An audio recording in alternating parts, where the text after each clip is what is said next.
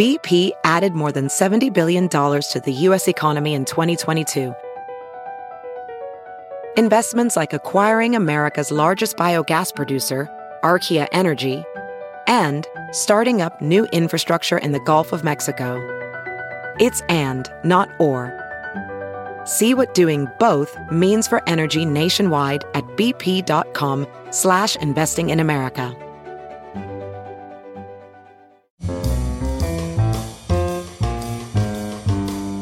This is Merriam-Webster's Word of the Day podcast for June 3rd.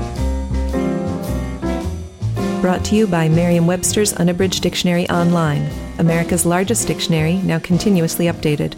Learn more at merriam-websterunabridged.com.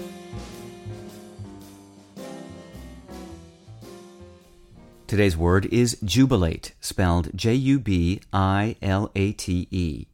Jubilate is a verb that means to rejoice. Here's the word used in a sentence from the Washington Post by Cindy Boren. When the game was over, there was a lot of jumping up and down and jiggling and hugging and jubilating in the luxury box belonging to Cowboys owner Jerry Jones. When things are going your way, you may want to shout for joy. Jubilate testifies to the fact that people have had the urge to give loud voice to their happiness for centuries. Although jubilate first appeared in print around the middle of the 17th century, its connection to vocal joy goes back much farther. It's derived from the Latin verb jubilare, which means to shout for joy.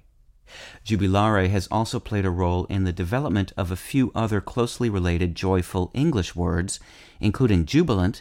The earliest meaning was making a joyful noise, though it's now most often used to mean simply exultant, and jubilation, which means an act of rejoicing. I'm Peter Sokolowski with your Word of the Day. Visit the new Merriam-Webster Unabridged, America's most comprehensive online dictionary and the best source of current information about the English language. Get started today at merriam-websterunabridged.com.